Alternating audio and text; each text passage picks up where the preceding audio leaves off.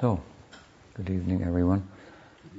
In the evenings, we've been just asking for questions that arise from the morning discussions based on the Bhagavad or otherwise. So, any questions? Yes. Pretty much today I was reading with I'm reading Sri Guru and His Grace, and in one section in the beginning, Sri Dharma was just talking about pranipat, and I'm wondering if you could explain more what that is. Pranipat? Mm-hmm.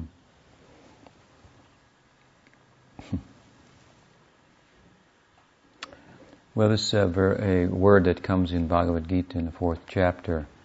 4th chapter is dealing with yoga of knowledge, and we see that the kind of knowledge there that it's presenting is the knowledge that constitutes that gives rise to, or that, let's say, knowledge that is concomitant to bhakti. As much as bhakti is an action, then actions are informed by knowledge, some understanding.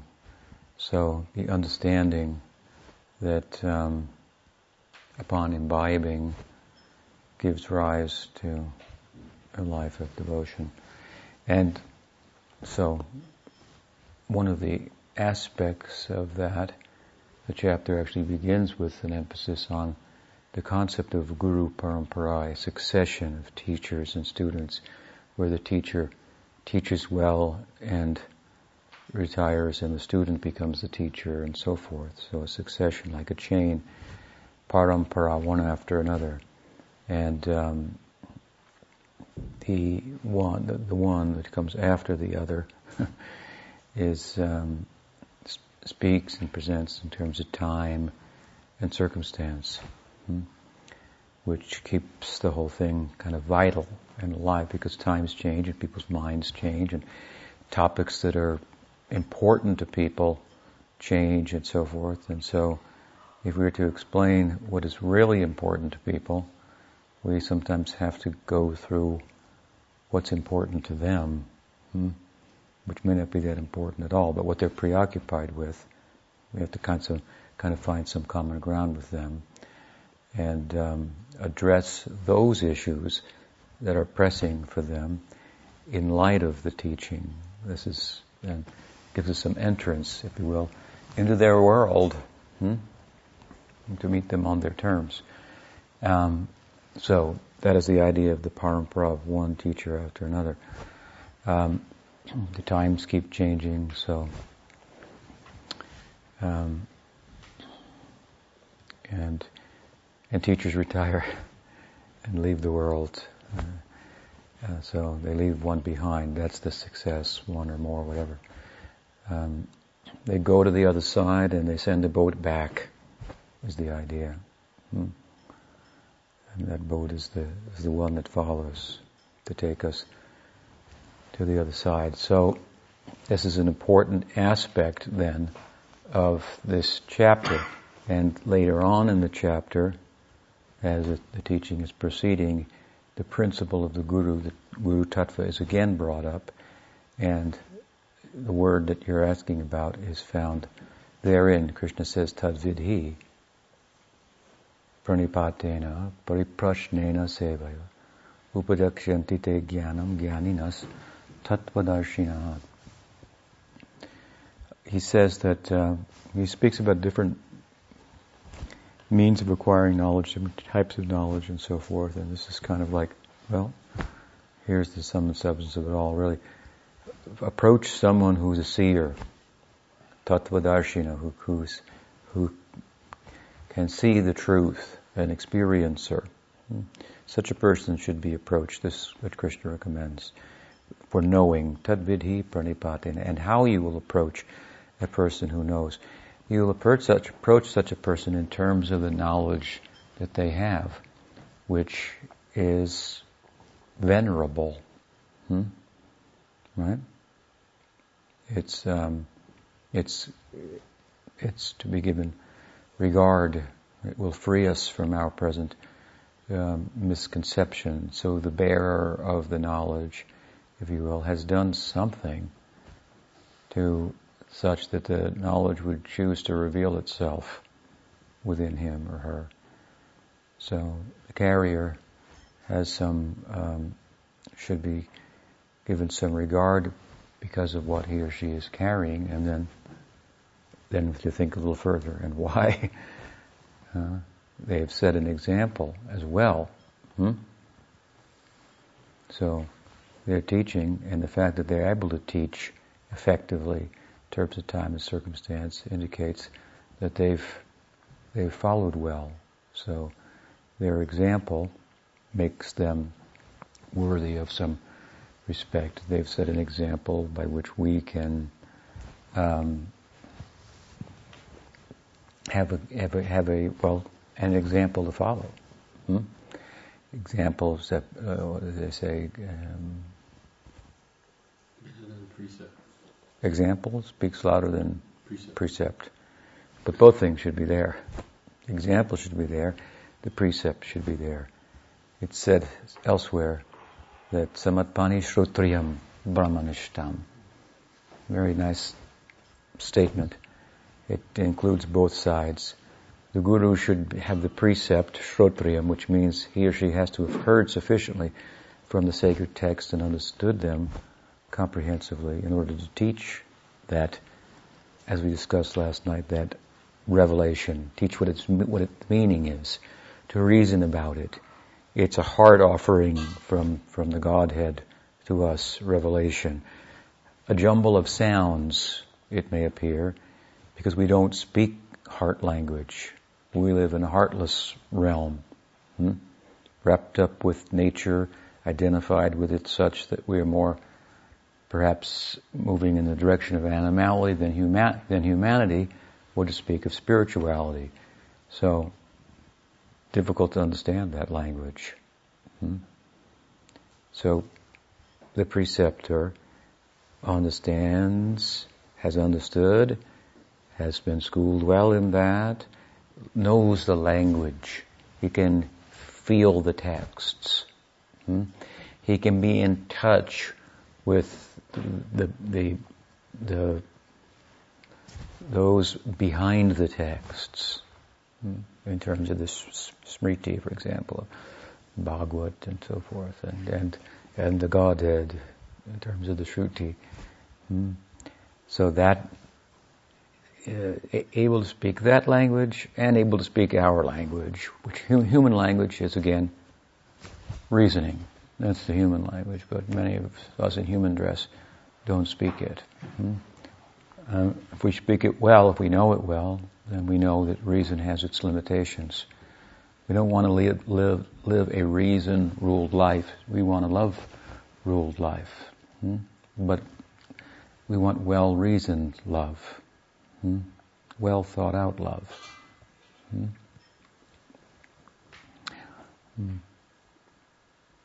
Not a shadow only of love, not only a sentiment. So learning love can be a little tough.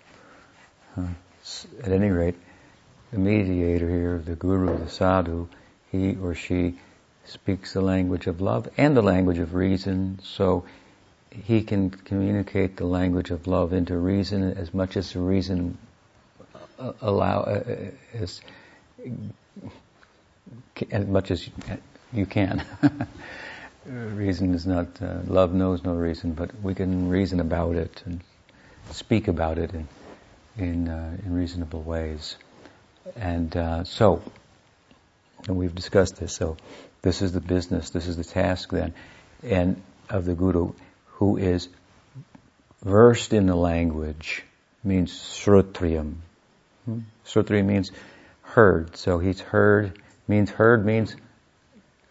not in one ear and out the other. Heard, went in one ear, went down into the heart, stayed there, caused a revolution. And then speaking about that. Shrotriyam, and Brahmanishtam. Brahmanishtam means that revolution is taking place. It went in the ear, it went in the heart, created a change. And so, a conduct that corresponds with the teaching, an example. So we have both then, the example and the precept. Shrotriyam, Brahmanishtam. Brahmanishtam means, Nishtam means he's not wavering. It's like you have some opinion and I can sway it, or another can sway it. And most people are kind of like blowing in the wind with their ideas, and maybe they'll be blown here, blown there. And after all, however well thought out you may be materially, all such thoughts are subject to being displaced by other thoughts. The realm of the focus, material life, and the mere exercise of the thought process of the mind and intellect, it doesn't bring us to a secure, stable position. The idea here is that we're the Atma, so whatever you can do between your ears will never satisfy the self. It is still going to feel uncomfortable, and if the soul is to rest in the hands of mind and intellect, it will not be comfortable there. Mind and intellect are categorically different than the Atma, than consciousness. So in their embrace, it's like a fish out of water, uncomfortable. So however well we may think things out, we're subject to changing our mind.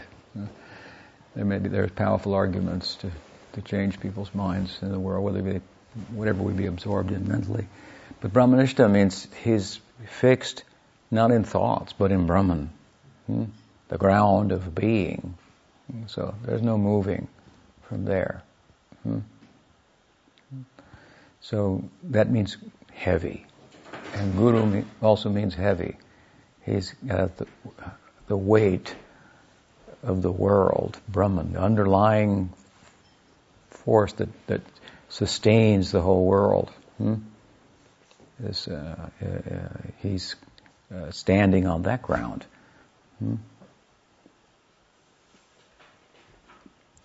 So she not going anywhere. And so Nishtam, Brahmanishtam and Srotriyam. So because of that, he or she sets an example for us. It's people are changing the teachings as they go, or they're making it up as they go. A lot of times. But one who has knowledge that is actually satisfying, and is fulfilling, then there's no need to change. So even so many great philosophers are changing, and I don't mean that we shouldn't be open to new thought and so forth, but thought, ideas, experience that's actually samprasidati, yayatma, suprasidati, as Bhagavatam says in the first canto, first chapter, where we're studying in the second chapter. Yayatma samprasidati, haitukiya patihata, yayatma suprasidati. That actually satisfies one, fulfills one. There's no need to move from there. One cannot be budged by thought. So, this then is the one side end in this nice little statement here. Samatpani Srotriyam Brahmanishtam. Samatpani means like to gather, gather firewood, bring water, something like that. So this is the other side, the menial service on the part of the student to the teacher. Bring something to assist in a fire that he's making, a fire of sacrifice. that his or her life constitutes a life of sacrifice, to bring something, ingredient, to put in the fire. And what is that ingredient? Myself. Symbolic, we throw some grain in the fire, but it's not just a gathering to throw grains in the fire. The idea is I throw myself in the fire. And I come out, I'm raw material, I come out cooked and offerable, edible. In my present state, I'm not edible. I'm not offerable entirely. So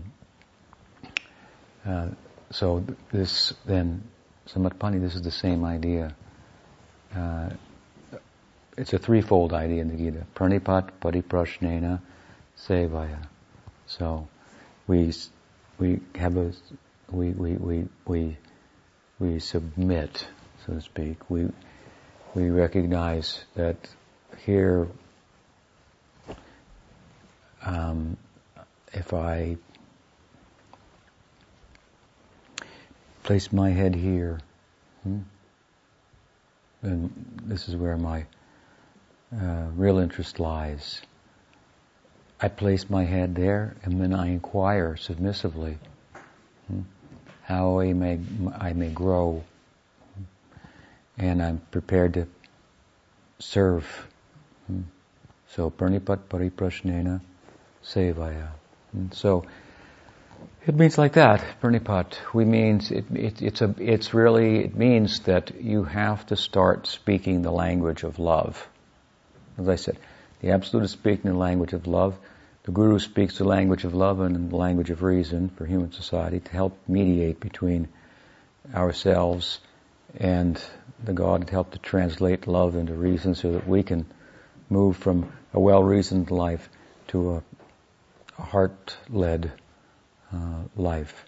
So this, if the Guru is giving knowledge, theoretically the precept, and giving by way of example, then we shall come and, what shall we do? Come and take? And we shall come to give. And what shall we give? We will give ourselves. This is the beginning of speaking the language of love. Pranipat. That's why when Prabhupada said to that teacher, no, not like this. Pranipat, he said. A theologian came to see him. And I've told the story several times, but and he asked Prabhupada, "Sir, can you tell me who is God?" And Prabhupada said, "What is this? You teach theology and you don't know who God is." He said, "This is a farce. You pose yourself as a teacher and you have students and they pay to learn about God from you and you don't know who God is. This sounds a little coarse for the course, a little rough, but that's the way he was sometimes. And he said, "So, what is this? You say you're a teacher about God, and you ask me who God is. So you don't know who God is. This is the fact. You don't know who God is." So he said, "No," he said, "I'm asking." Prabhupada said, "You have to ask submissively." So what did he mean? He said, in other words, to know about God, you have to begin to submit yourself, to give of yourself, not stand back and take, but to give, to come forward, not to sit on the fence. Love is action, it's practical. So the man said, yes, pranipat, pariprashnena, seva. He quoted this verse from the Bhagavad Gita. So people would have thought, okay, he's given a good answer here. And Prabhupada said, no, not like that. You don't understand pranipat, what the word means.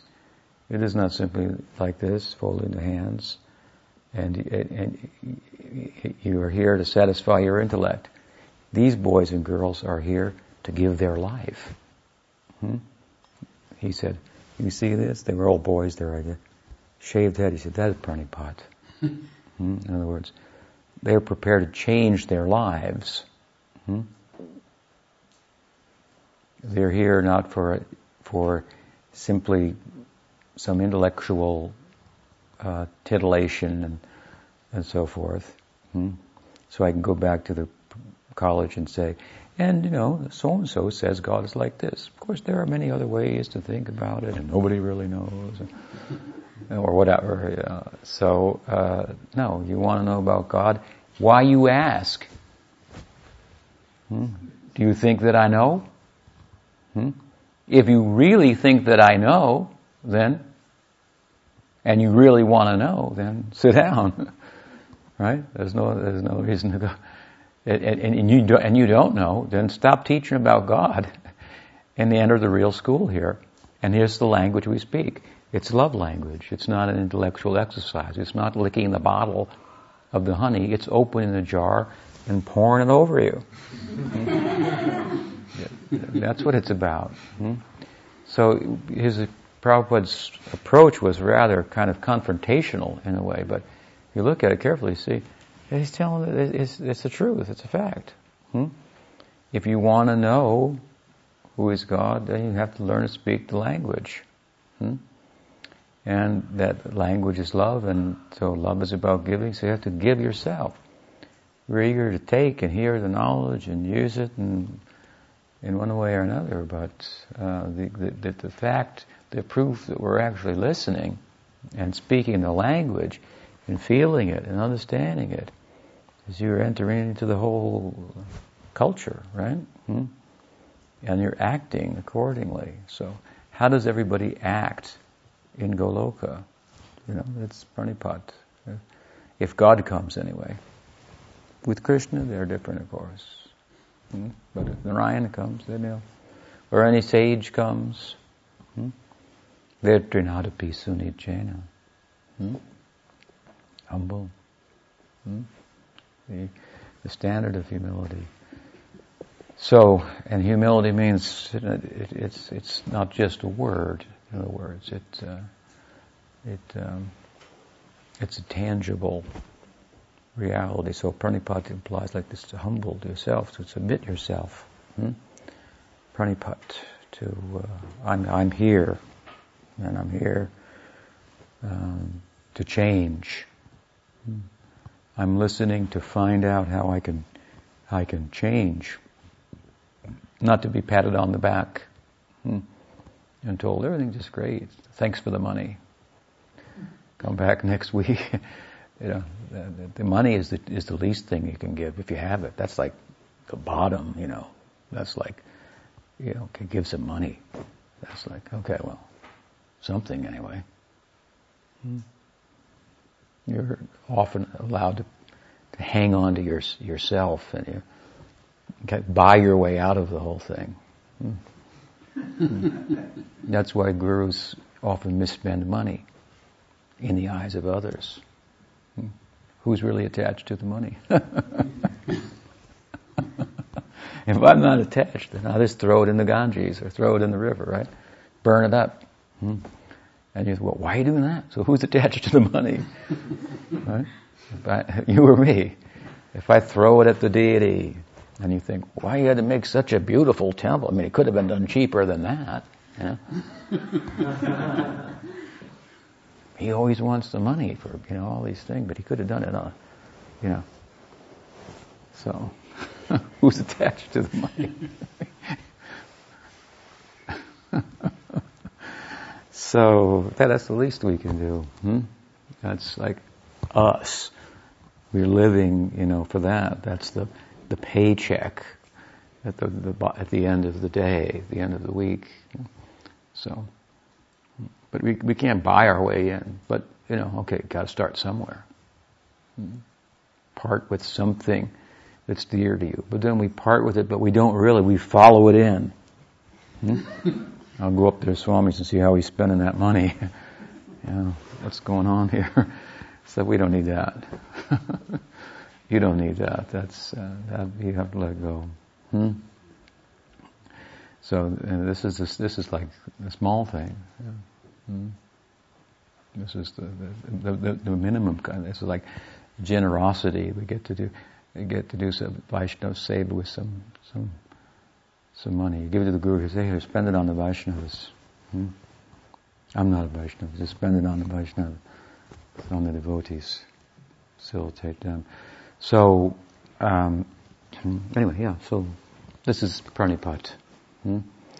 It implies some action to put into action, to act in such a way as to start to speak the language of love. We can see it. It's a language of action, movement. Look at the Braj. It's full of movement and explosions, as we were talking about earlier today. All the time, movement, explosions of ecstasy. Leela is full of movement. It's a movement of the one who's everywhere. Figure that out. How can you move if you're everywhere? But the God that is moving and playing, the being continues to become, as we said. So it's a very active affair. It's not fence sitting. It's not witnessing.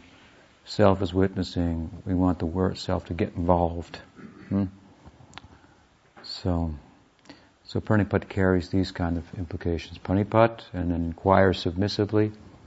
Prashnena means you inquire not just to satisfy your intellect, but like you're doing, because I want to make progress. I want to hear something that I know is true, and then I want to start putting that in place to build a foundation of a house of bhakti, a house of love.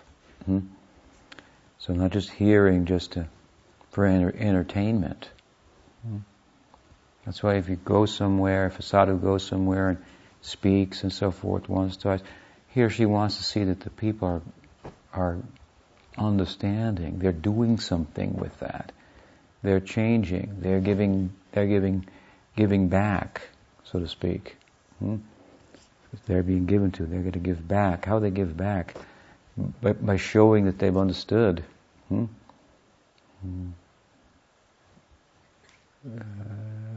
So that's why she stops going there after a while. It's just, he figures, well, it's just a form of entertainment. And go there, give a talk, everybody, thank you, yeah, it's very good, and nobody does anything with it, so to speak. So they want to see that. So prashnin, anyway, it means this kind of inquiry that's relevant, a pertinent inquiry. I have a necessity for truth. I come to hear because I might hear something in the talk that I go, yeah, that's true.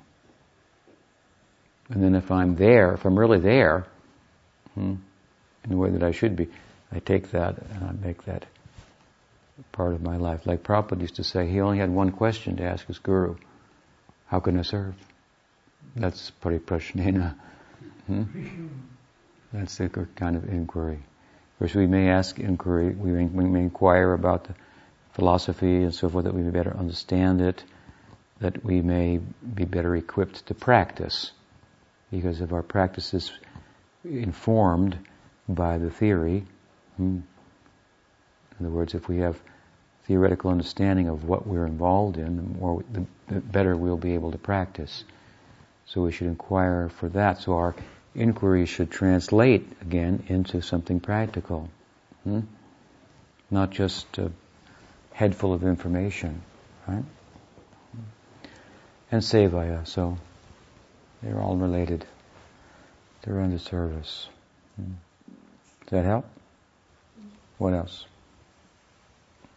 I have a related question from what you were just saying. I found it a little hard to understand what you were saying, that giving money is just a small thing, because it seems like it's one of the hardest things for people to give. I mean, people will generally be inclined to give time before money, and it's your facility, ability to have fun to a certain extent, and so I mean the attachment to money is really one of the biggest things in the material world. So therefore, just speak about it as a small thing. I don't know. Could you? I mean, to give things, for example, money or the things that money can buy, is lesser than to give oneself. The things are an extension of oneself. And so, first we'll give the extension of ourself, and in doing so, we'll preserve our sense of self. So, but to give your sense of self entirely and transform, that's a higher thing. Yeah. That's the idea. But it's like in the gradation of giving, then giving yourself, that's like kind of a final thing, and giving your money is pretty high up there. It's a starting point, really. And time is money. There's really not much difference. People spend their time to make money. So I'm not really making a difference between time and money in a sense. I think it's for people who are making money and living in the world. I want to say, for example, if someone wants to just give some money, it's not enough. But they should give, because their money is what's making up their other world, so to speak. Everybody needs some money too. That's another thing. Especially the householders need money. So we don't want to put them in a position that's inappropriate for them. Without money, they have necessities, and there's a place for that. But I think it's in terms of everybody can hear, can chant, and so forth. But if everybody only did that, then who would be hearing and chanting? Because who would know about it? So to make that known and to facilitate that is going to require some time or some money on our part. So we should be participating in that. Yes, Siddhartha. Is the assumption from the way you spoke about the verse? It sounds like the assumption is that verse is really for someone who's already convinced and placing their head before the realized person. Is there any room for looking at that verse from the angle that someone's coming without being convinced of that? Yeah, no. So the submission maybe comes after the inquiry as opposed to No. Still, the submission comes first, because we come and sit, for example, before the Guru, and then we listen and we ask questions. So you have to come to sit, and I accept theoretically, here's a person of knowledge, so I'll sit before them and appropriately, with respect for the knowledge that I give, whatever the benefit of the doubt is there, and so I'll hear, and be polite and submissive and listen, and I'll make relevant inquiries. And in a sense, if you come and you sit submissively, then you inquire, and the answers start to come. When you're getting the answers, then sevaya. Like Prabhupada would have, we used to see this in India, we had a darshan, many people would come. And so in the end there'd be some Indian boy there, and Prabhupada would say, so you've understood? And he would say, yes, Swamiji. And Prabhupada said, then? Huh? Then we'd find that guy in the kitchen washing pots. You got it, so seva. So you come, you submit, look, okay, I'm here, theoretically I'm here, you're a person of knowledge, so I respect you, sir, as such, and let's see, if your knowledge can satisfy me. If not, I respect you and I go away. No problem. But if I respect you and I answer, and then the answers are coming and they're good answers, then what's happening? Then my doubts are being cleared, so the suspension that's a product of my suspicion is supposed to be relaxed and converted ultimately into action. So first pranipat, pariprashnena, and then sevaya. Does that help? Great. Yeah.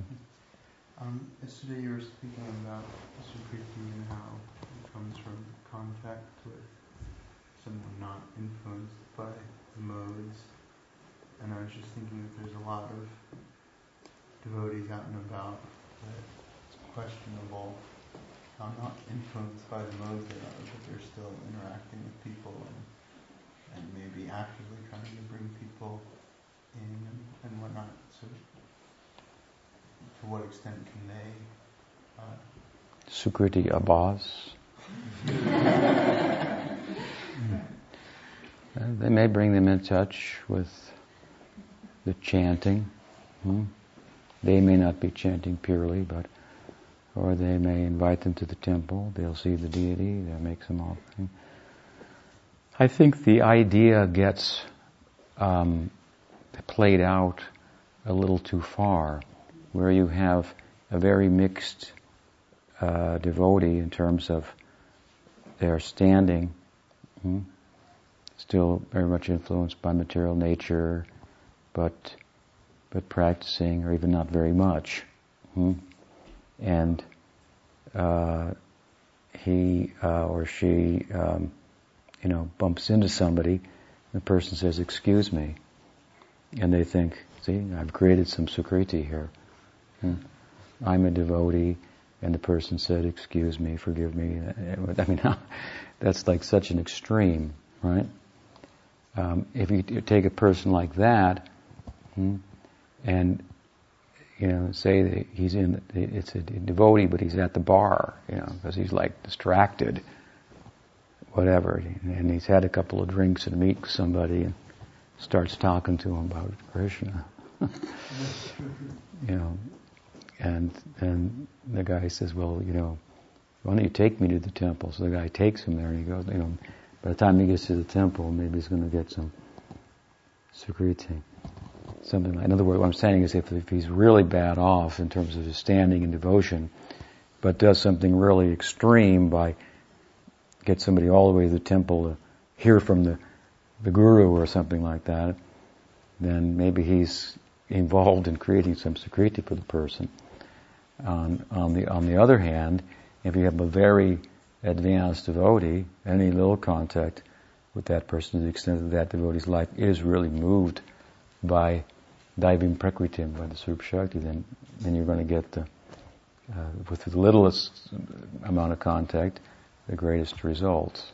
So there's obviously a gradation there, and sometimes it really gets extreme. I know it gets extreme. I heard some devotees thought if they stole other people's money, it would bring them sukriti, because it would be good for them. So it's pretty, because they're not spending it, and they're going to spend it for Krishna.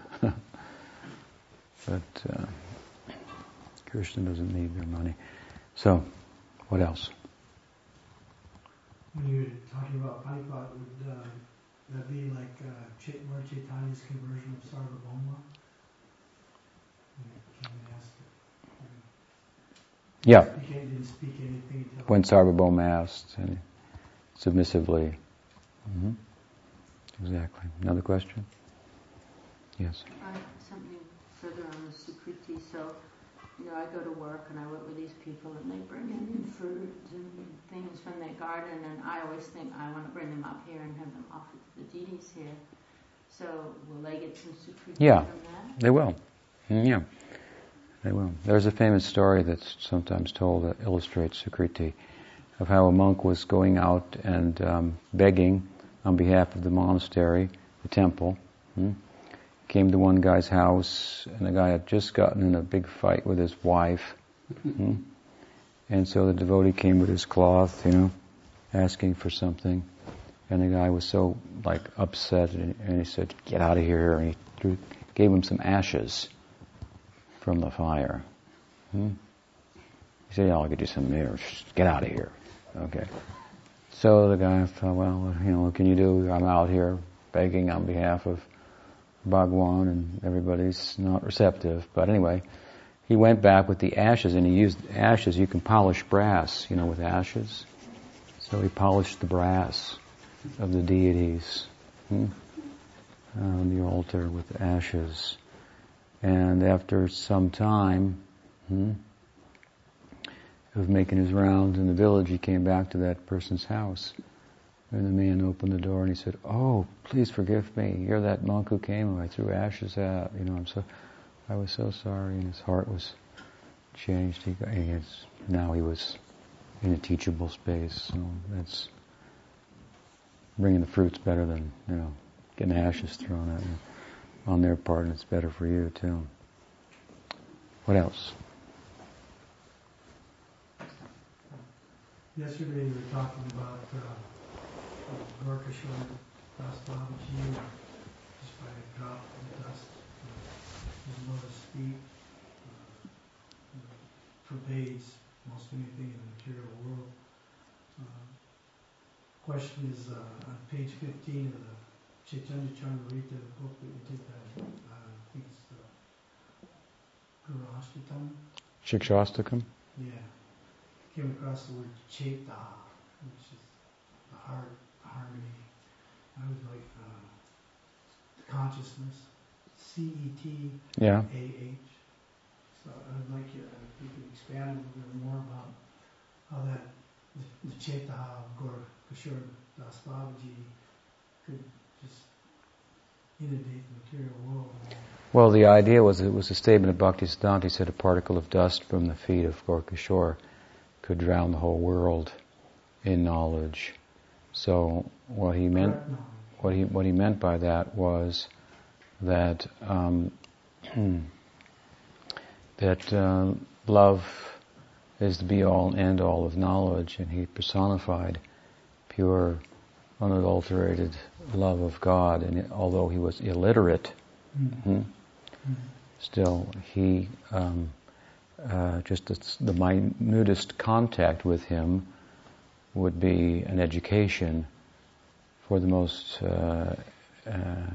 knowledgeable people, even up to the knowledge of Brahman. If they had the knowledge of Brahman, for example, which is real knowledge, the person of Gorkashwar, he personified prem, which makes Brahman look in its attainment to be small and meager in comparison.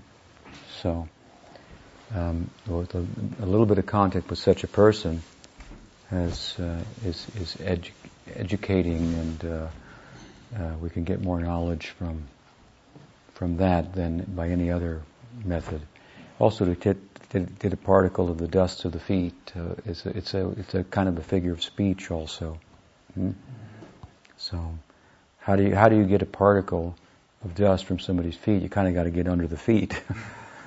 So that's the idea. That's the idea of pranipat too. That in the world, it's thought that you get ahead by stepping on people's heads, and we think that by having your head stepped on by the right people, then you'll get ahead. Something like that. So, if they would submit to Gorkashwar, then even though he was illiterate, by material standards, he was not an educated, knowledgeable person, but he personified the knowledge of pure love, and his association would drown them in that knowledge. Is the idea. Another question? And then you were talking about three different divisions of knowledge in the Bhagavatam, Sambandha, Videya, and Prayojana. We're talking about the different divisions of Prayojana, the different types of love that are available within our Sampradaya. And it mainly focuses on Madhurya Ras and Sakya Ras. And if someone developed Vatsalya Ras, parental sentiment, they might be better off going to another Sampradaya that focuses on that. I was just wondering, because I was thinking about that and the whole context and balance. I'm thinking about how rare it is for devotees to actually be experiencing bhava, to have the advanced sadhakas that are in that stage. And also about Chaitanya Mahaprabhu's Sampradaya, is because he said he can't give all four rasas that are available in Braj, which obviously includes Vatsalya Ras and Dasya Ras. So I just was thinking about that, and I was thinking maybe you could elaborate a little bit more on that, because it left me a little confused. Well, I'm not sure what your confusion is, but the idea is that Chaitanya Mahaprabhu is the Swayam Bhagavan, but he's Yuga Avatar also. So the Yuga Avatar teaches and exemplifies the teaching that's most efficacious in the particular yuga, the particular millennium, particular time. And so, personifying that teaching, he taught Nam Sankirtan, the Nam mantra that he excuse me, distributed, chanted, advocated, his followers chant, was the Hare Krishna Maha Mantra. It's a universal mantra.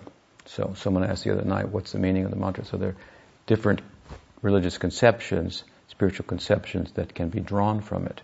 And so all the conceptions of all the different Vaishnava Sampradayas, devotional Vedantins, can be found in that mantra. And those ideals can be realized under the guidance of the Yuga Avatar. So the idea was that all the different Sampradayas should connect with in the Kali Yuga, at the time after Chaitanya Mahaprabhu's appearance, with him in some respect, by embracing, for example, the chanting Nam Kirtan, which is the method for the age. And then in the context of that, realize their particular goal, that there would not necessarily be a need for them to change sampradayas.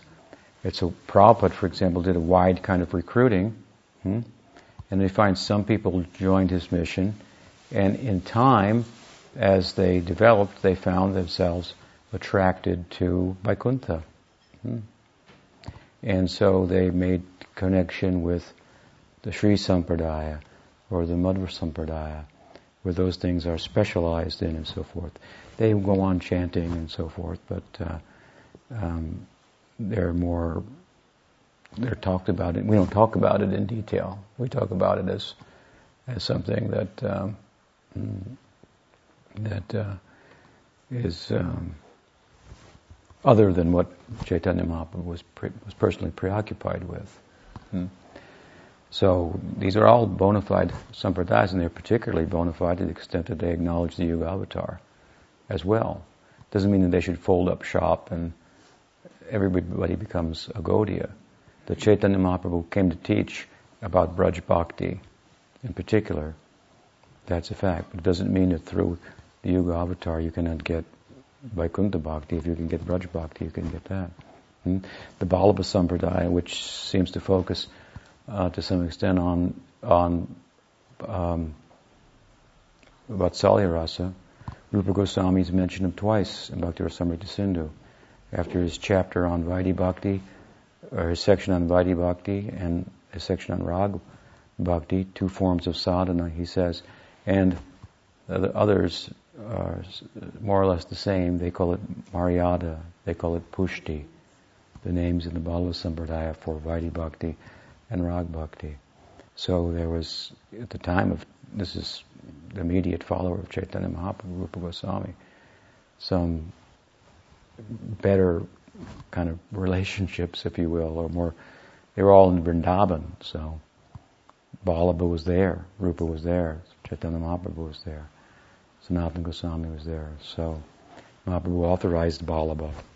And later on we find one thing in Chaitanya Charitamrita, but later on and we find in, I think, Bhakti Ratnakara, Mahaprabhu blesses him for his own sampradaya. So we can send people there, no problem. But then again, I mean, bhava is rare, as you say, and it can unfold naturally. It can be taught about also for conceptual orientation, and it can be augmented, I guess you could say, or one could be helped and coached in terms of pursuing it from those who have a particular bhava. So it's good to attach oneself to them. Therefore, and I know some devotees who came to Chaitanya Mahaprabhu's Gaudiya Vaishnavism and got involved, and they went to the Ballava Sampradaya also. So, with no disregard for Chaitanya Mahaprabhu, they just found that it was in a more of a general sense, but that kind of attraction. No harm. What else? Yes. Where does one go if they want to be like a cow or a bird or like a fruit tree or something in the Lila? Is that really possible?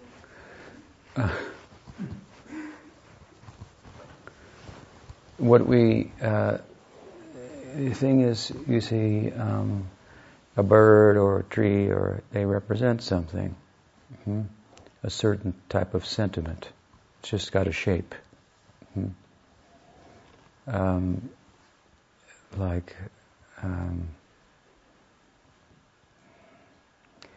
so the concern is not as much with the form, but with the shape.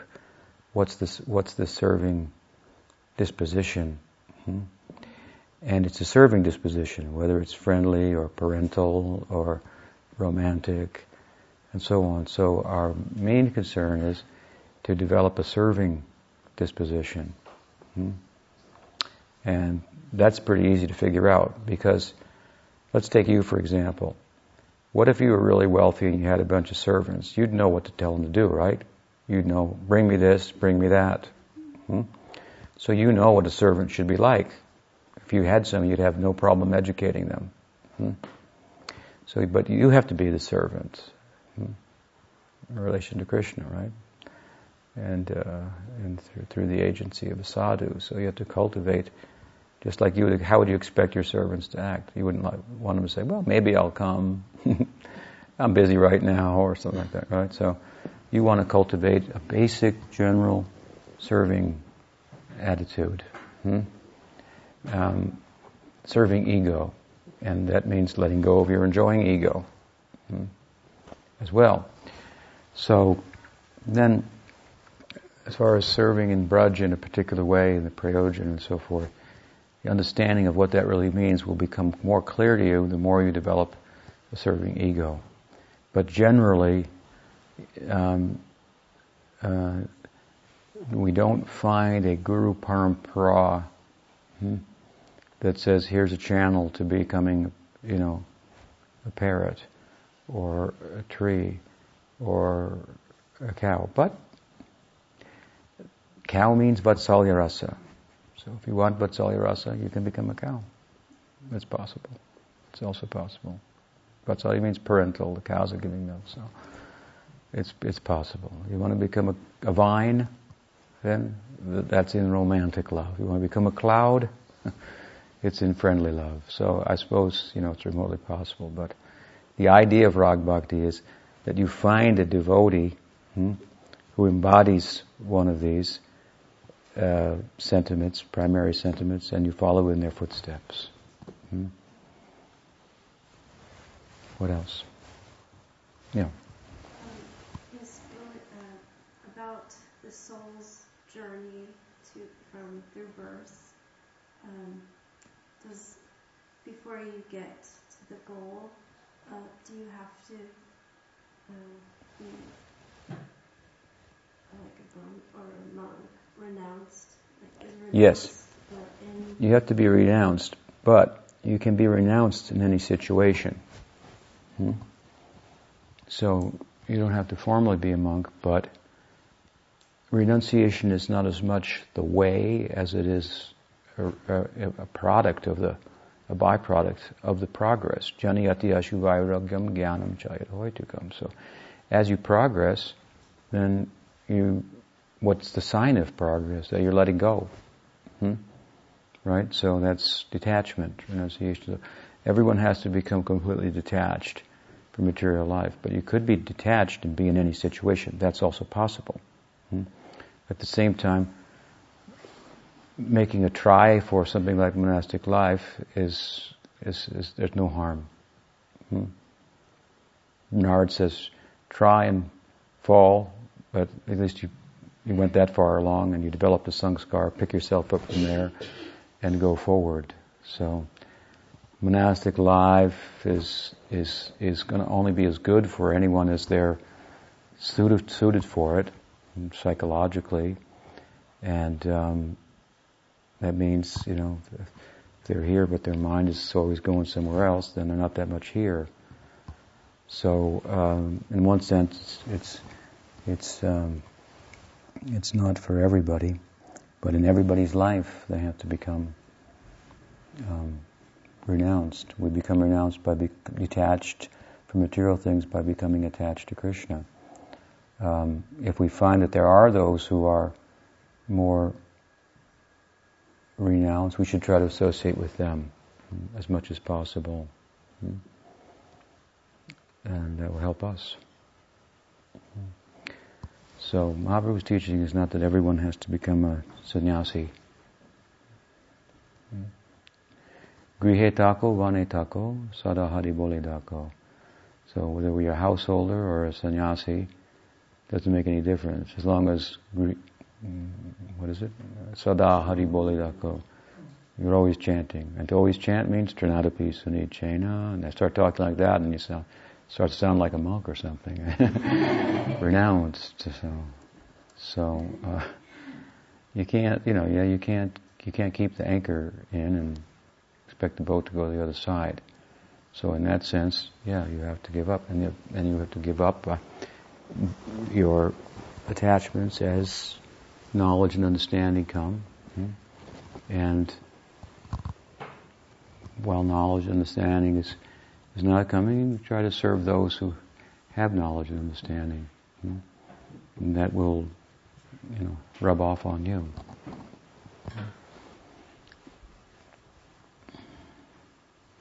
What else?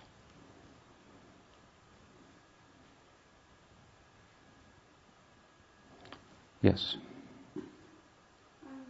You've probably already been asked this before. But from what I've heard is that Lord Buddha was actually an incarnation of God who descended here on earth to stop the selfish animal sacrifices, which were pretty abundant at that time. So why is it that Buddhism is considered a dangerous and wrong thing and be compared to Mayavadi philosophy?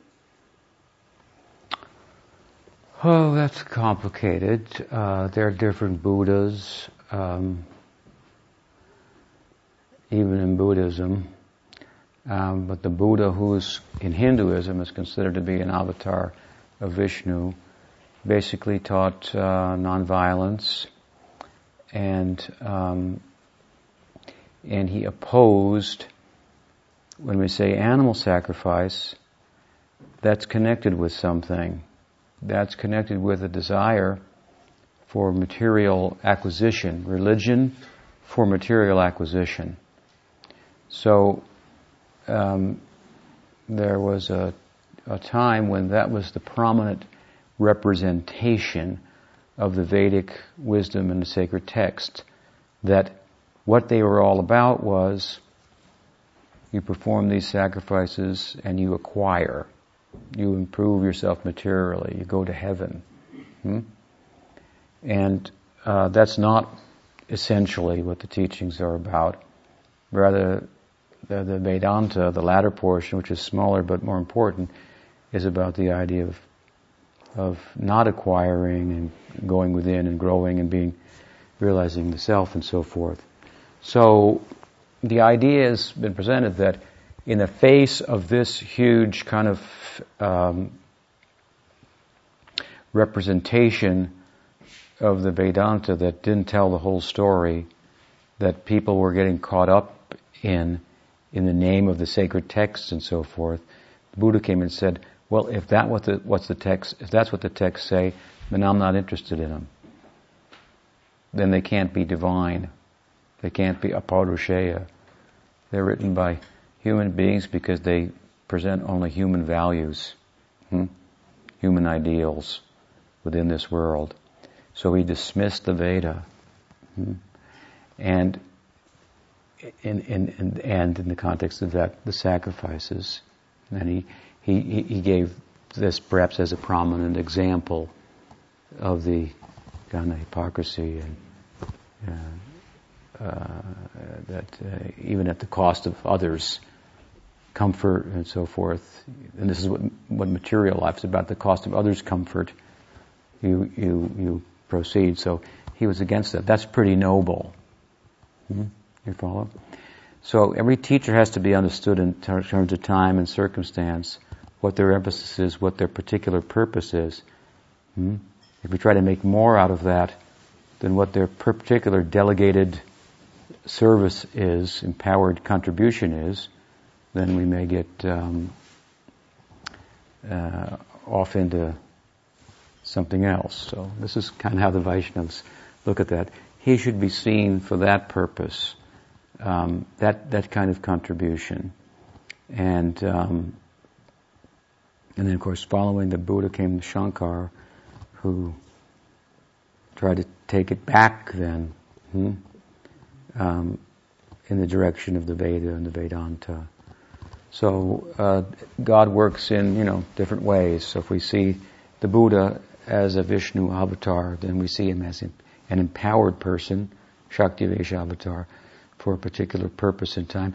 And it's not necessary that he's there to teach everything for everybody for all time, and but a particular lesson. Now other people have made lessons out of the Buddha, and which Buddha, that's debatable as well.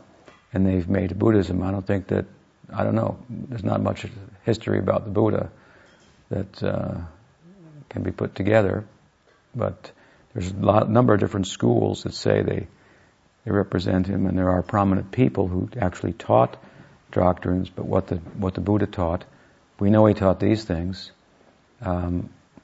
He taught a kind of negative theology in a way.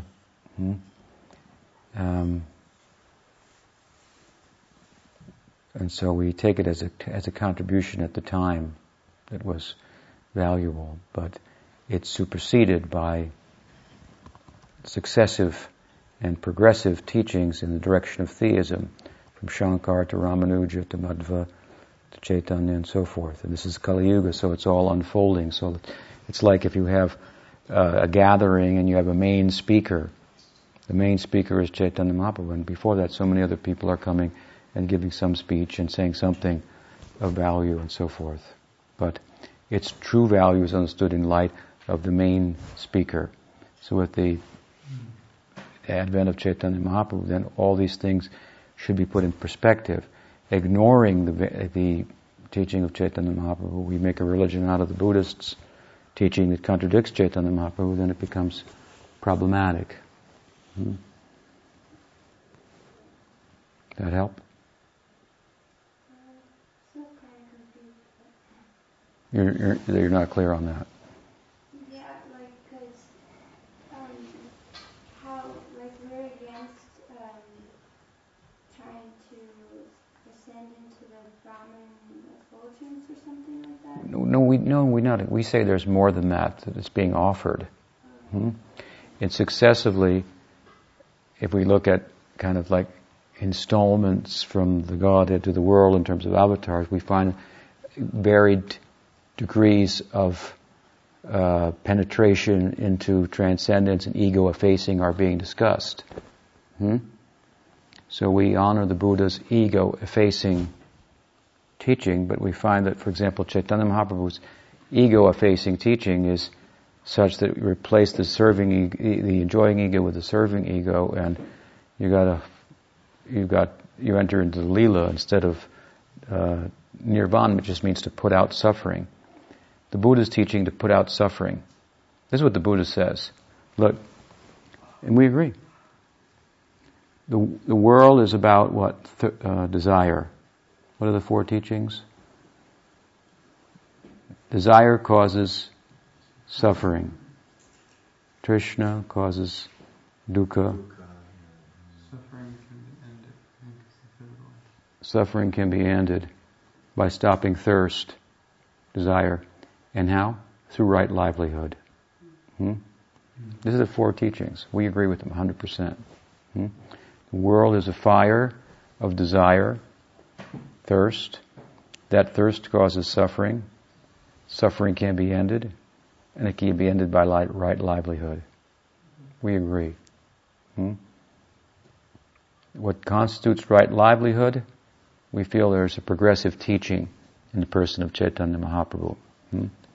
And we say something else. Not only can suffering be ended, but ecstasy can be experienced as well. So you can't tell everybody everything. Something's left for Chaitanya Mahaprabhu to give. Right? Otherwise, why would we need Chaitanya Mahaprabhu if the Buddha gave everything? So Buddha gave something, we appreciate the contribution. Chaitanya Mahaprabhu gave something. We look at him and see, is there a progression there? We feel that there is, so we honor the Buddha and we embrace Chaitanya Mahaprabhu's teaching. That helps, huh? That worked for you. Okay? Okay. So what's the time? 10 to 8. Oh, okay, so we start at 6:30? Okay, we stop there. Go Bhakta Vrinda ki jai. Go Premanande.